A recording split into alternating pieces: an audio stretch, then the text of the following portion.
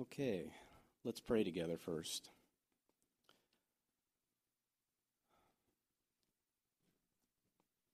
Father, I thank you again for the opportunity to be here with your people, your children. I just pray that as we hear your word, look at it now, and then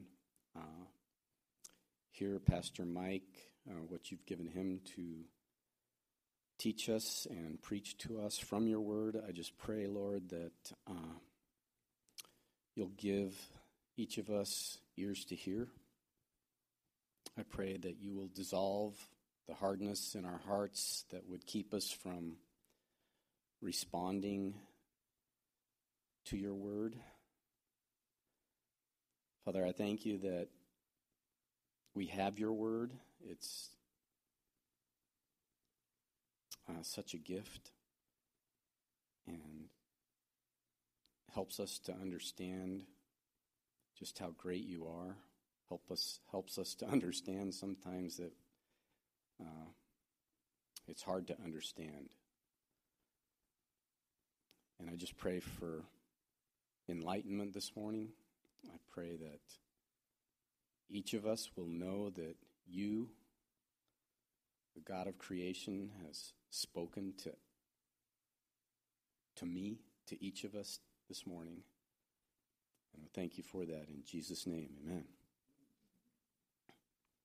Mark chapter 7. Now when the Pharisees gathered to him some of the scribes who had come from Jerusalem, they saw that some of the disciples ate with hands that were defiled, that is, unwashed. For the Pharisees and all the Jews do not eat unless they wash their hands properly, holding to the tradition of the elders. And when they come from the marketplace, they do not eat unless they wash.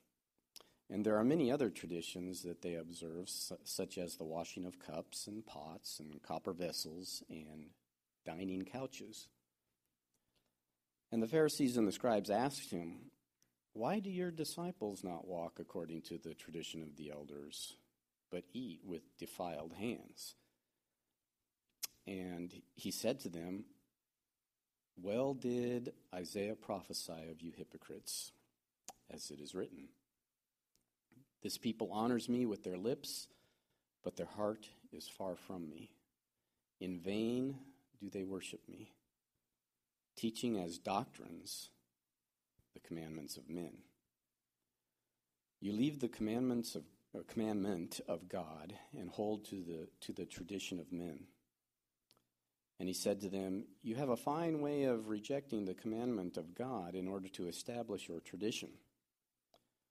For Moses said, "Honor your father and mother, and whoever reviles father or mother must surely die."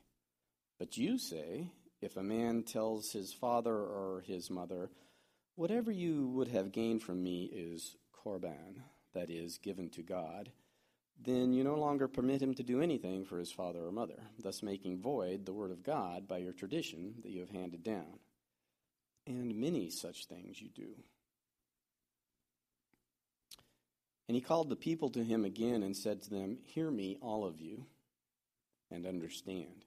There is nothing outside a person that by going into him can defile him.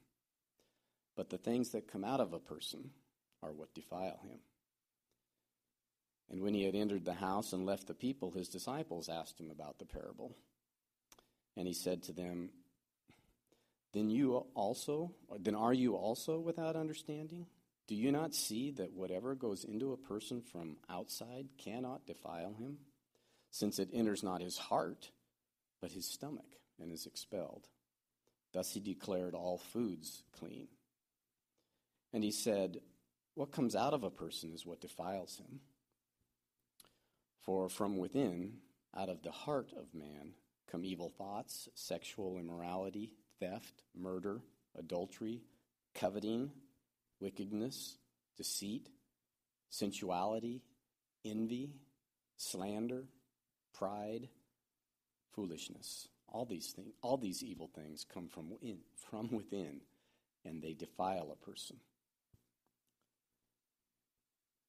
This is the word of the Lord.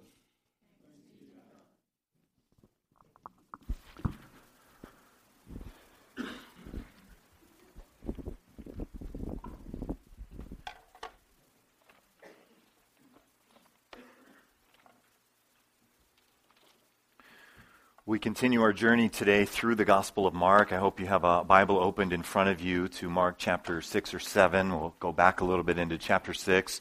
If you didn't bring a Bible with you today, or your phone or your iPad or whatever, I've been hearing younger pastors I listen to preaching say, turn in your iPad to Mark chapter 7. It's probably not too distant in the future that those of us carrying physical Bibles may go away. How many of you prefer your iPad or your phone to your Bible? There's some of you, yeah, it's okay. So whatever you need to do, let's turn to Mark 6 or Mark 7.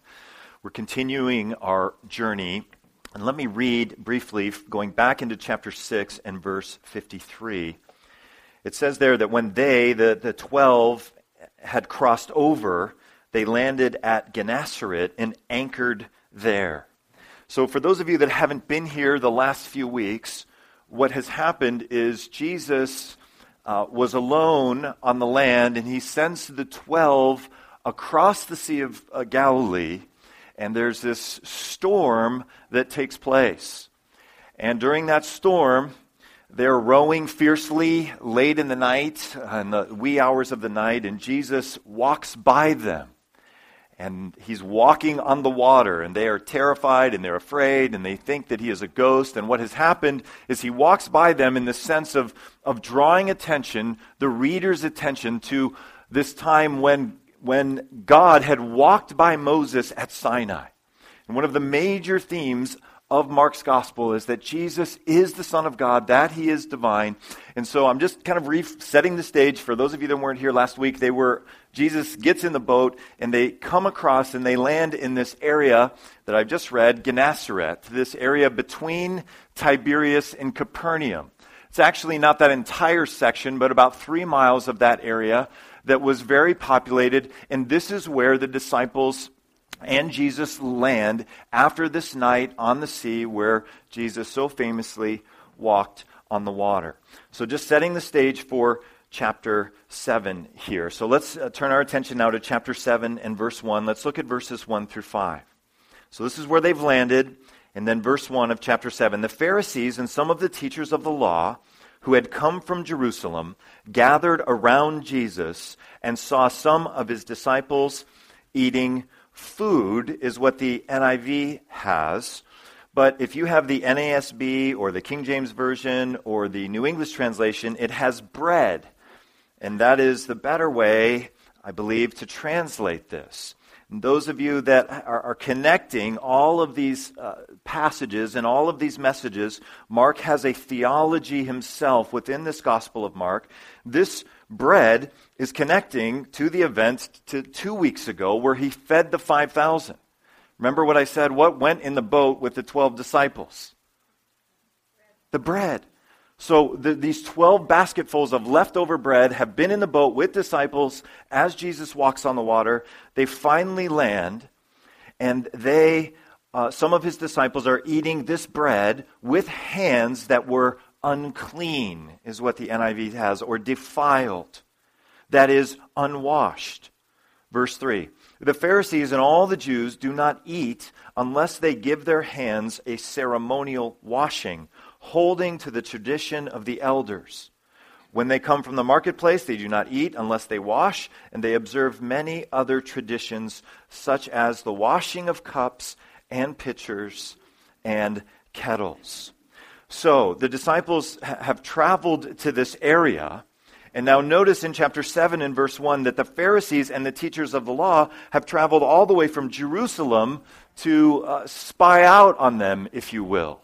So I don't know if you can see this or not. You probably can't read everything, but Jerusalem is way down here.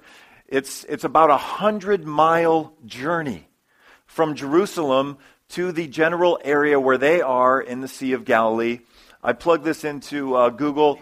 32 hours if you want to walk from Jerusalem to this area where they are. So they would have done that over many days. But the reader here should notice that the Pharisees and the scribes are motivated to track Jesus down. And this isn't the first time in Mark's gospel that we have read about them tracking Jesus down. It's not because they are longing for his teaching. It's not because they are really excited and he's doing these incredible worship services and teaching and feeding all of these thousands of people. If we go back to chapter 3 and verse 22, the teachers of the law who had come down from Jerusalem said, he is possessed by Beelzebub, by the prince of demons. He is driving out demons. So the Pharisees, the scribes, they're on a mission to get him. They recognize that he is doing these amazing things, but they are attributing these amazing things that he is doing to demonic power. And so they're on a mission. They're willing to travel a great journey to catch him, to trap him, to get him. Mark wants us to see these things in his book. In his gospel. So what they are getting at here, they get there, the disciples finally have a chance to eat. I mean, it has been a crazy period for the disciples. As they are exhausted, if we go back several weeks to this ministry that they were doing as they were sent out 2 by 2, and Jesus says, okay, we need some rest, goes to the solitary place. Instead of it being solitary and rest, they have one of the biggest worship services maybe in the history of the world up until that point, where there's 10,000, 12,000 people. They work as waiters and stewards there. Afterward, they immediately get sent out in the boat, and then they endure this storm. They finally get here. They're enjoying some of the leftover bread. And what are the Pharisees and the scribes concerned about? That they have defiled or unwashed hands. What a bunch of loving pastors. Their hands are unclean. This is what they are riled about. This is their message. This is what they are getting after. Now, it's interesting that they don't attack Jesus here. They attack the disciples. Did you notice that? We don't know if Jesus isn't eating or if they've already learned it doesn't do too well. They don't do too well going head on with Jesus. So they're attacking the disciples for eating in an unclean way with defiled hands. Now, where does this tradition come from? The only thing we have in Scripture that probably where this tradition of the men, of the elders, has come from, perhaps comes from Exodus chapter 30. Let me read it. It says, whenever they, that is the priests, enter the tent of meeting or the tabernacle, they shall wash with water so that they will not die. Also, when they approach the altar to minister by presenting an offering made to the Lord by fire, they shall wash their hands and feet so that they will not die. This is to be a lasting ordinance for Aaron and his descendants for the generations to come. So this idea that you have to wash your hands and to be ceremonially clean, to be pure, to move from uncleanness to cleanness, you have to wash your hands before you eat this bread. This is not found in the Scriptures whatsoever. The priests, before they go in, are to do this. But the teachers of the law and the Pharisees have created their own traditions that they are putting upon others and wanting them to obey. We see religious pride here. We see an emphasis on something that should not be emphasized. So I want to draw this conclusion. I've got 4 points out of today's passage. And the first one is that traditions, that is, spiritual disciplines or traditions that we have, they can hinder or they can help us to love God, but they are never binding on others. They're not binding. Things that are not from Scripture are not binding. And this is what the Pharisees and what the scribes were so good at, developing all of these things and then making them binding on others, piling this on and pointing out, elevating themselves and pushing others down. Now, all traditions, this isn't the point of this passage, but I want to just say that all traditions are not bad. Some traditions help us to love God. Many of us, probably many of you, our family, we kind of have a tradition that before we eat, we pray. You have that tradition? You do that? I mean, I don't think there's a verse that tells us, before you before you unwrap that burrito at Taco Tree that you're somehow defiled if you don't pray before you unwrap that burrito. Is that verse in there? I don't think that's in there, but we have that tradition. And so traditions can be a good thing, but traditions can also be a bad thing, particularly if they're not helping us to love God and we are trying to put them upon others.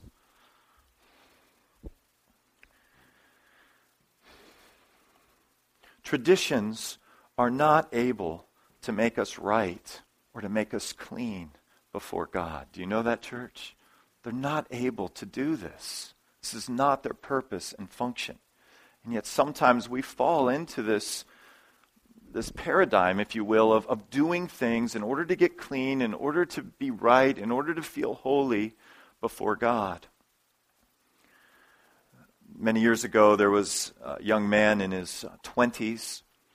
He was engaged to be married. He was from a godly family. She was from a godly family. It was just one of those things that just makes you smile. You know what I'm talking about? And you see people who have brought their children up in the ways of the Lord, and they've chosen to follow the Lord. And you know, in your 20s or in your 30s, if you are a virgin, the world looks down and mocks you in that. Am I right? This is kind of the culture of our world. But this particular couple recognized the truth of God's word, and by His grace, they had done things right, and they were looking forward to their wedding day and their wedding night. This particular young man, he in his 20s, who's engaged, who's done things right, he goes on a vacation with his family. And on that vacation, there was a situation where he was in where there was this incredible temptation. He knew that the Lord always provides a way out, that there's no temptation that can overcome us, but he was overwhelmed, and he gave in, and he was with a woman while he was on this vacation. And this man is crushed. He is just, he feels incredibly unclean now. And he has this dreaded conversation to have with this fiancée, and he's just broken, and he's just about at the end. And he's looking for cleanness, if you will. It doesn't have to be just sexual sin, but probably many of us have been at a place where something that we've done has just overwhelmed us to where we feel defiled, we feel unclean. And we're longing for this righteousness, for this holiness that I perhaps had before, but I no longer have. And so this young man is trying to find his way. And he does a lot of the things that he needed to do. But one of the things that he did is he kind of looked up to people who had certain spiritual traditions that he looked up to that he had never participated in. And he tried to find his way out. He tried to find his cleanness and freedom from this guilt and this conviction that he's living with now. He tried to find his way out by being like them. Now, their tradition was a good one. There was this group of people in the church that he was a part of, and every Friday night they went out to share the gospel in dark places. In places where people are partying and people are not generally receptive to the gospel, but they went out and did that. A few of you have that desire and that gift and that leading to do that sort of thing. But most of you probably are like this young man I'm talking about. This was not his thing. Are some of you like that? If I said, hey, Friday night, we're going to go down to wherever all the people are hanging out Friday night, I want you all to come, and we're going to go into this bar scene or whatever, and we're going to share the gospel. How many of you be eager to come? Sign up. How many people in the parking lot here? All right, there's like 5 of you, all right? So there's a few of you that is a beautiful thing. It's a bold thing. But here's the thing. This is a tradition that was going on in this culture, and it's something that could help some to love God. But he's thinking, if this is, for him, this is the most miserable thing I could think of doing. And God must want me to do that so that I can feel this uncleanness, if I can get rid of this uncleanness and feel this purity and this righteousness. If I join with these guys, and he did, this is the most miserable thing I could think of doing, and this is what God must want for me to get out of this feeling of yuck that I have. You see, traditions, they can hinder or help us to love God, but they're never binding. And he was feeling like, this is what I need to do to find my way out. So what I want to do is we work our way through this passage today. At the very end, we're going to see Jesus kind of leaving us with this idea of what real uncleanness is. And it doesn't have to do with washing your hands or these ceremonies of righteousness. But Jesus is going to direct us and leave us longing to know how it is that we get clean and how we get righteous. So I'm going to leave you hanging here because that's kind of what this chapter is doing, and then we'll come to the end about what we are to do when we feel this way. We've all felt like that for a variety of different sins. We've felt just terrible and nasty and guilty. What do we do? So the Pharisees, on the other hand, are just loving to pound people who don't do these things and to just bring these traditions upon them. So let's come back to the text and let's continue moving here. Let's look at verse, where am I? Starting at verse 5. Chapter 7 and verse 5. So the Pharisees and the teachers of the law asked Jesus, "Why don't your disciples live according to the tradition of the elders?" That's an important phrase there. This isn't the tradition of the Word of God. This isn't Scripture. This is the tradition of the elders. They at least know that. Why don't your disciples do this instead of eating their food with unclean hands? Look at Jesus' response in verse 6. He replies, "Isaiah was right when he prophesied about you hypocrites. As it is written, these people, referring now to the scribes and the Pharisees and those that would lord traditions over others, to beat them down. These people honor me with their lips, but their hearts are far from me. They worship me in vain. Their teachings are but rules taught by men." These are the people who know the Scriptures the best. They have the longest and fanciest worship services. But Jesus says they worship in vain, and their teachings are rules taught by men. Continuing on in verse 8, Jesus says to them, "You have let go of the commands of God and are holding to the traditions of men." Jesus has replaced their word elders with men. This is a negative thing that you have built up. And then he gives some examples. Look at the first one in verse 9. He said to them, "You have a fine way of setting aside the commands of God in order to observe your own traditions. For Moses said, 'Honor your father and your mother,' and anyone who curses his father or mother must be put to death." So here we have the fifth commandment, honor your father and mother, and we have the consequence in ancient Israel for disobeying the fifth commandment. It's capital crime. So this is what the Word of God says, is what Jesus is saying in verse 10. Verse 11, "But you, Pharisees and scribes, say, what if a man says, that if a man says to his father or mother, 'Whatever help you might otherwise have received from me is Corban,' that is a gift devoted to God, then you no longer let him do anything for his father or mother. Thus you nullify the word of God by your tradition that you have handed down, and you do many things like that." Here's one example. One example, this Corban tradition. Now, if you didn't catch exactly what he's saying there, the honoring your father and mother. Implication here is honoring your father and mother includes caring for them in their last years. And this involves expense, and this involves sacrifice. This may involve the lowering of your standard of living to honor your father and mother and care for them in their last years. But the Pharisees and scribes had developed this tradition that, well, if you got this money, that you could be using to help care for them, if you declare that money that you've got in that account, Corban, if you declare it dedicated to God, well, then you're no longer under obligation to spend it on your elderly mother and father. You're exempt. It's kind of a way out. Now, whether you end up spending it on that or something else isn't as important. But if you declare it this way, here's the rules that we come up with. This isn't from Scripture. If you declare it this way, then you're exempt from caring from them. Jesus is coming back really strong at these people who have traveled a great distance to point out that they haven't washed their hands before they ate the leftover bread. possibly haven't eaten in a long time with everything that has been going on. So what we see here is that traditions easily become substitutes for God and His Word.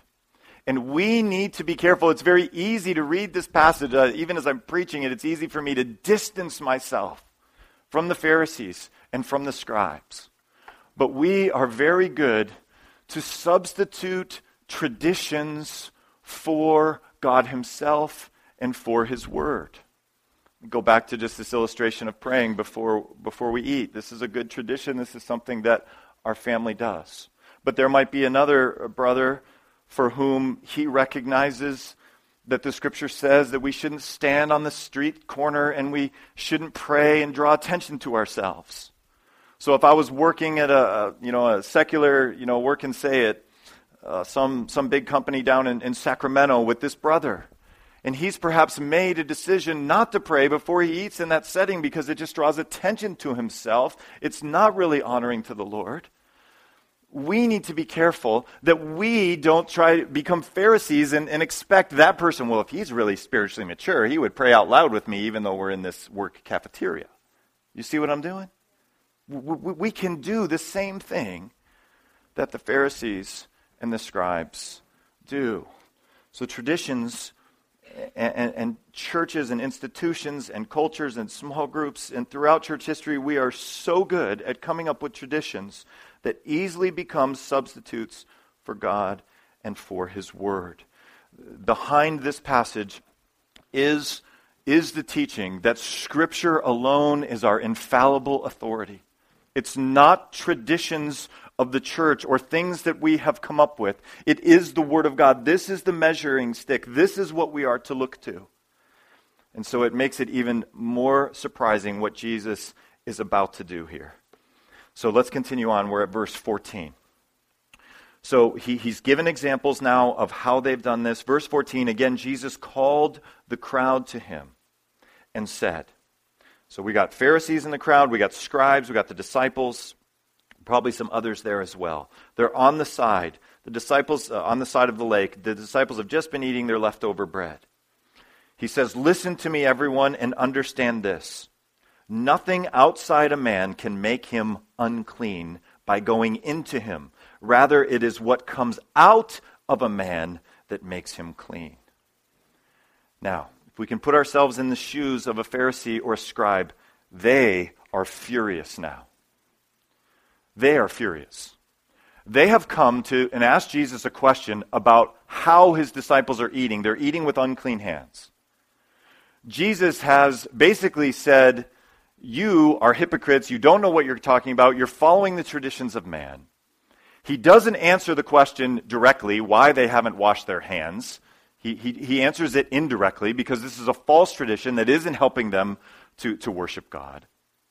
But now what he says is Jesus changes the topic. We are no longer talking about cleanliness or uncleanliness of hands and ceremony, but Jesus has shifted from how we eat to what we eat.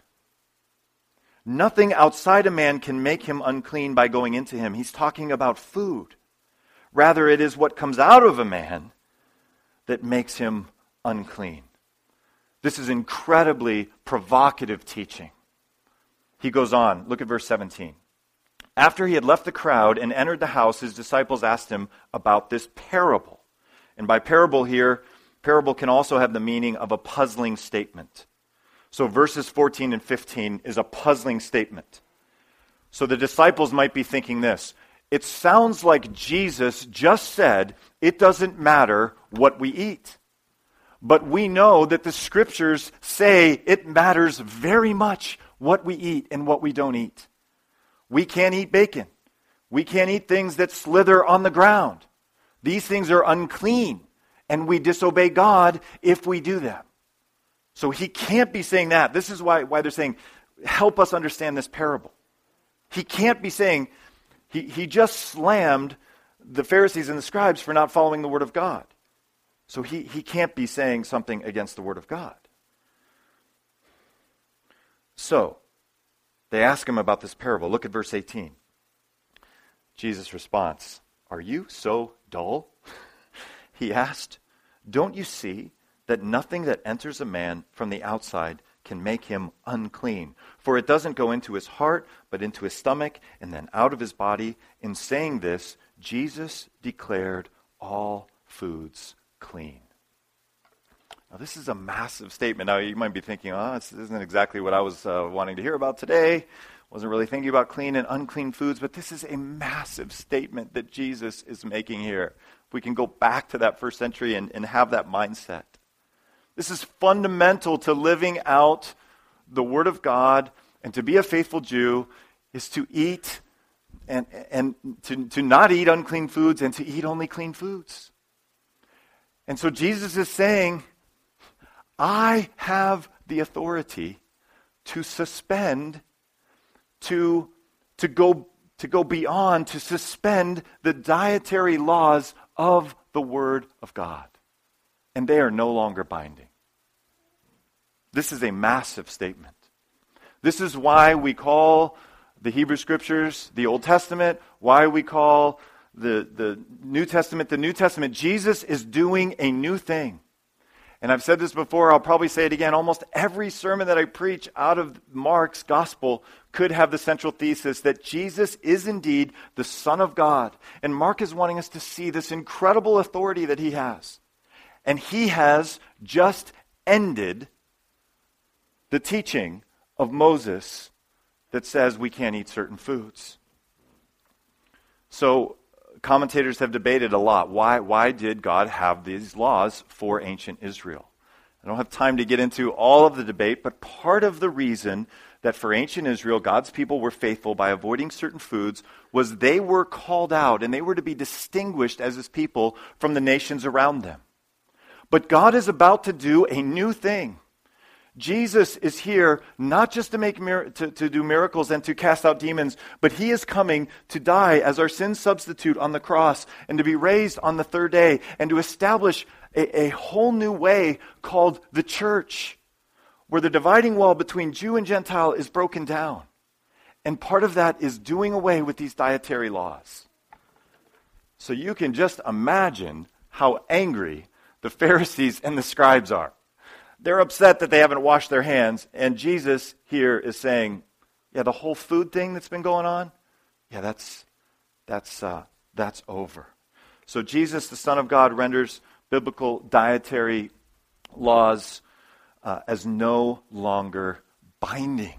This is a massive thing that he's saying. And again, Mark is wanting us to see that even though Jesus is going to eventually, many chapters from now, die a scandalous death like a criminal on a cross, he has the authority to speak. He is the Word of God. He is the Son of God. Okay. I'm getting kind of excited about this. Are you guys with me today? All right. Glad you're with me. So we're moving along here. So he explains this. By the way, in verse 19, this is a different Greek word, the word broma for foods. That should be food. I have no idea why a lot of our translations going back to verse 2 translates a different word, the Greek word artos for bread. This is one of the few things that connects this chapter with the previous chapter, that word bread, early in chapter 7. But now he's switched to a different word. All foods are clean.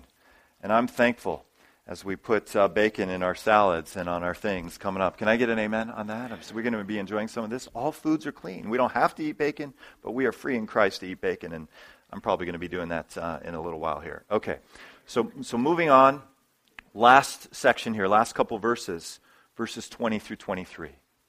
So he goes on. What comes out of a man is what makes him unclean.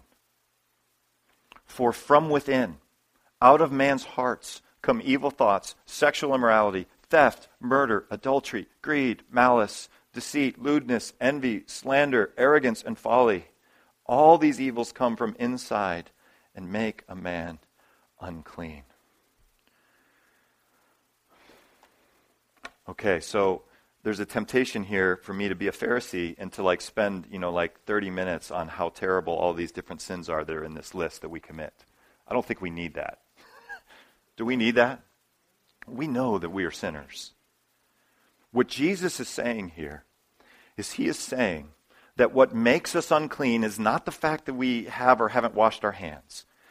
It's not whether we have or have not participated in a variety of traditions. What makes us unclean is our own personal sins. We could just look at this first thing in the list in verse 21. Evil thoughts. Every single one of us here has had evil thoughts. Every one of us. And so Jesus is declaring all of us, not just those who haven't washed their hands, not just those who do wash their hands before they eat, not those who follow all of the dietary restrictions, not those who don't. All of us are unclean, is Jesus' message. Final point this morning. Uncleanness is caused neither by lack of washing nor by abstaining from certain foods, but it is caused by personal sin. All of us are unclean. Now, we can't end with this bad news. This is bad news. He ends basically saying we are all guilty. We are all unclean. So we have to go elsewhere, and we have to remember that Mark's gospel is designed as a unit, and it would be a good thing as we go through this, perhaps before we finish Mark's gospel, we're probably going to be in this for a long time, but for you to sit down at some point, I would encourage you at some point to get alone with the Lord and just read through the whole book. Just read through it. It's a short book. It moves quickly. But we have to connect. As Jesus leaves us here, the reader should be going, how do I get clean then? How do I get clean? And we know the answer to this. We've already heard it this morning. We get clean through the gospel.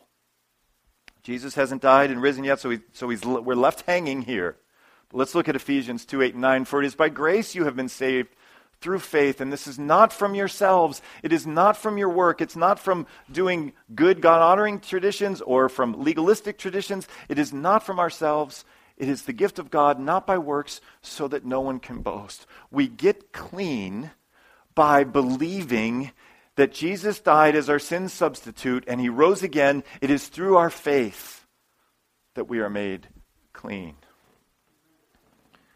2 Corinthians 5:21, he made him who knew no sin. God the Father made the Son who knew no sin to be sin on our behalf. Jesus was made sin on the cross, that we, you and I, as believers, might become the righteousness of God in him. And so the punishment that we deserved for being unclean was put upon Christ, and by faith alone in what he has done, there is a transfer of Christ's righteousness that externally comes from him to us.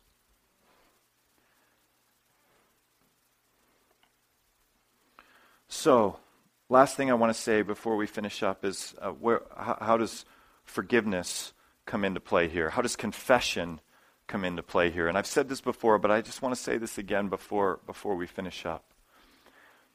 We can sometimes unintentionally teach that when pastors and leaders and teachers, we can sometimes unintentionally teach that when we sin, we fall below some kind of imaginary line. And as believers in Jesus, when we sin, we somehow fall below that line and we're no longer saved. And if we happen to die when we're beneath that imaginary line, if we happen to die, then we're out. This is not what the Scriptures teach. The Scriptures teach that confession is important, that repentance and confession is vital and important to our spiritual lives. But if you and I happen to die between the time whenever our last sin is, including evil thoughts in our minds, we happen to die in between that last sin, and we die, and we haven't gotten to confession in between, the grace of God and the blood of Jesus covers us. We are not saved by correctly remembering each one of our sins and rightly confessing them, even though we are called to do that. It's kind of like the 5-year-old who's a believer, and his dad's a believer, and his dad's told him, you can't eat from that cookie jar, don't take a cookie until after dinner. And the boy goes and he grabs the cookie and he disobeys his dad and he eats the cookie. Now the dad, who's a believer, already has, because he knows the gospel, a heart to forgive his son. That forgiveness is already there toward that boy. Because Jesus has forgiven that father for a million things, and we are called to live out the gospel by forgiving others, so that forgiveness is already there toward his son. But how important is it that that little boy goes to his dad and says, hey, Dad, I didn't do what, I did what you told me not to. I ate from the cookie jar. And maybe there's some discipline that comes to that boy, but there's also, boy, I love you, son. I'm so glad that you can come and tell me this. I forgive you. Jesus has forgiven me for my sins, and I forgive you. And we display the gospel in our family that way. So the confession is important, but he was already forgiven by his dad. This is what the gospel teaches about all of us. And so we confess our sin, whether it's on Sunday morning or whether it's in private, not in order for God to forgive us, but because God has forgiven us in Christ. He has already forgiven us if you have been regenerated and made new for all sins, past, present, and future. And our fellowship and our intimacy is restored when we come before him and confess our sins. Do you see that? Let's bow our heads and ask God to help us to love him in these ways. Lord, we are thankful for your word.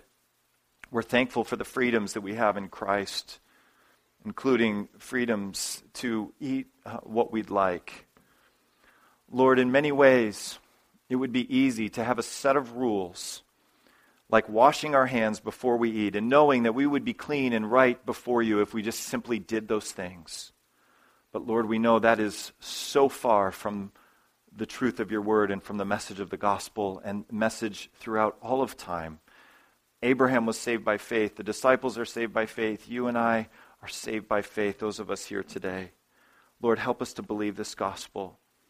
Lord, help us to be discerning about our traditions, whether they are helping us to love you or whether they are perhaps a substitute for your word and for the truths of the gospel. Give us eyes to see that. And Lord, especially help us not to lord it over others, to take traditions that are not from Scripture and to put them upon other people and to beat them down because of that. Lord, free us from that. Lord, we're so thankful for your grace and your mercy and that we are forgiven. We pray now that as we sing, we would sing with great joy and passion and thankfulness and worship because you've forgiven us and you love us and we are your children. We pray in Jesus' name. Amen.